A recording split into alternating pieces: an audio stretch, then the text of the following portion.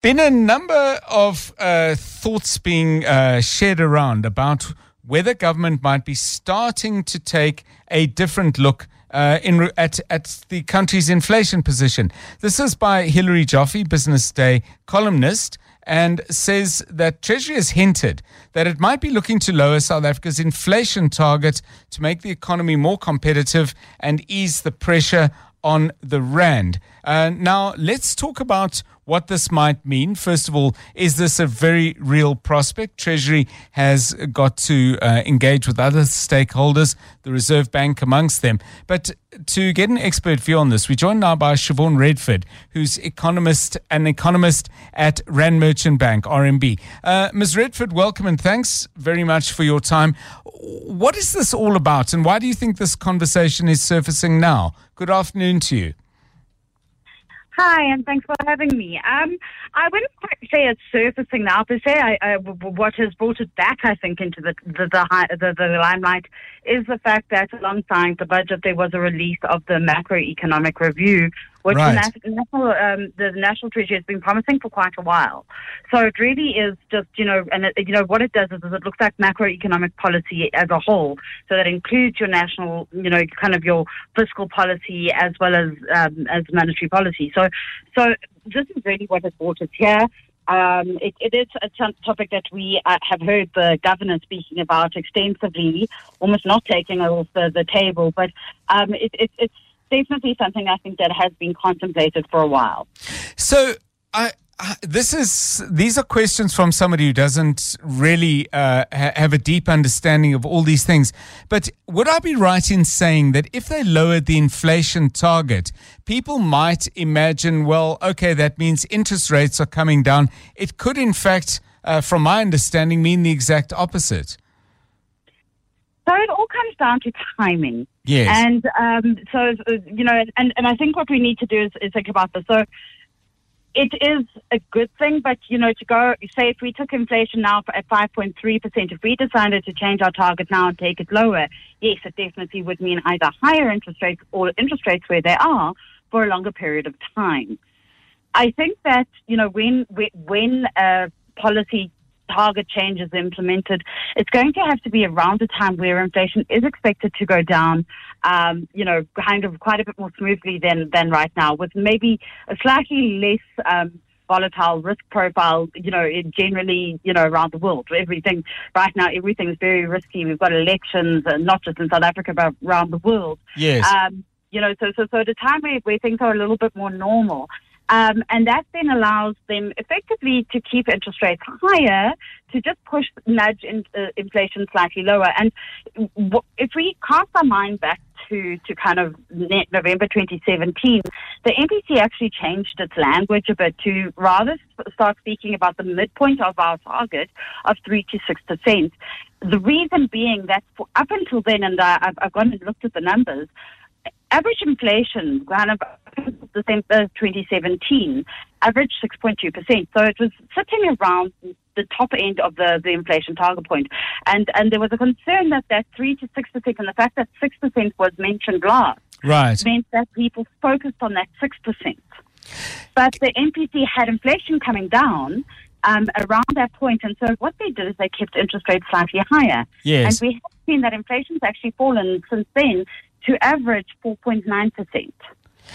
So, I mean, for ordinary people kind of listening in and thinking, well, in what way might this change the economy in which I'm trying to earn a living and perhaps build a business and in many people's cases, just survive? When Treasury weighs these things up, who are they looking at? Are they looking at everybody who lives and dies by the state of the South African economy? Or do they sometimes move in these directions, perhaps with a specific audience like, let's say, foreign investors in mind? I think the focus really is more about people of South Africa more than it is per se about the foreign investors.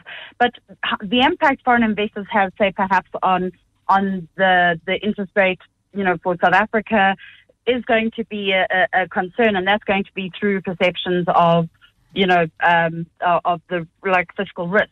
Right. That's the kind of a premium that's added to the interest rate that we already have prevailing in the economy.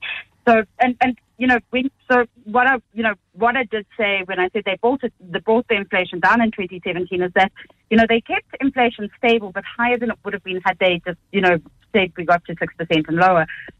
By keeping it, not as don't put it wasn't as hard at that point, very high. It was like me saying. Okay, problems with that line. We seem to have lost our connection there to Siobhan Redford at RMB. Now, we thank her, by the way, for that contribution. Very interesting insights. Joshua says very low inflation targeting is a cost push approach and can lead to a recession. Now, I want to get into what Wamza was asking about, the statement in regard to cadre deployment that was first made by Bongani Baloyi, former DA mayor of Midvaal. He held that position, I think, from 2013 to 2021. Now, somebody else who was in the DA, Musi Maimane, who is now leader of Build One South Africa, has issued a statement. And I'll just share with you some of the key points. That's what Wamza was referring to. He says, now he's taking issue with Helen Zille in regard to something that she said. Now, I'll read directly from the Build One South Africa statement. He says, in a tweet on X, formerly Twitter, Helen Zille alleges, I'm quoting the statement, that the practice of cadre deployment was introduced at the DA under its former leader, Mr. Maimane. And when she ceremoniously returned, it was quickly done away with. Musi Maimane says this is simply not true. There was no such policy in the DA under Mr. Maimane. In fact, when he took office, Zille's own cadre deployment policy, fit for purpose, was expunged.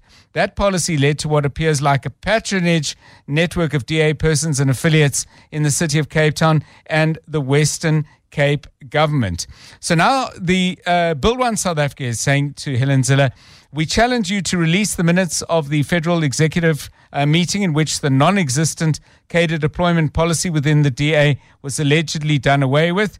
Release all minutes of any FedEx meeting which directed or dictated which individuals shall be appointed to any government departments or entity. I'm paraphrasing here. And finally, to release the minutes of the meeting whereby Helen Zille's nearest and dearest were appointed to senior positions in DA government, and names Ryan Coetzee, Penny Tainton, Tim Harris, and, quote, countless others. So Helen Zille and Musi Maimane are squaring off against the cadre deployment policy that the DA did or didn't have.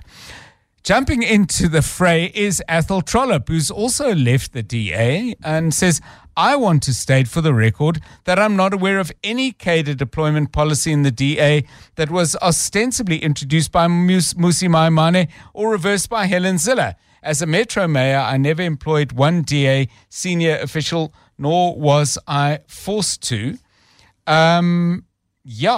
And on it goes. It's very interesting. So Helen Zille takes on Musi Maimane. Musi Maimane hits back. Athol Trollip jumps into the action. And as if that weren't enough, Malusi Boy, who used to be on the executive committee at the city of Cape Town, responds to Bongani Baloyi, back to where we were in the beginning, and says this in regard to Bongani Baloyi's comments about the DA practicing its own version of cadre deployment. You may have heard him interviewed on our show, and you can pick that up on Prime Media Plus. Says of Bongani Baloyi, this is a blatant lie.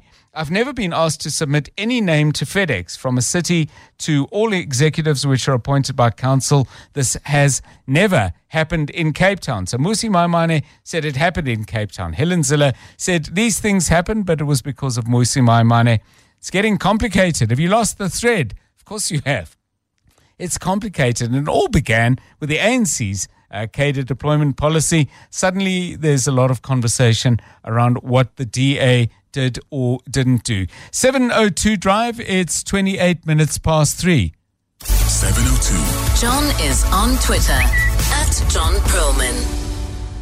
So we've got Siobhan Redford back, fortunately, on a line. I thought we'd lost her, but I do have one last question for you. And Siobhan, thanks so much for your patience. Where do you think this is all going to lead? Are we going to see lower inflation or tighter inflation targeting?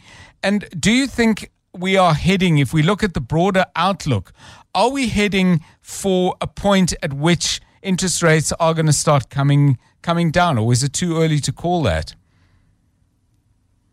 I think that we're going to see time.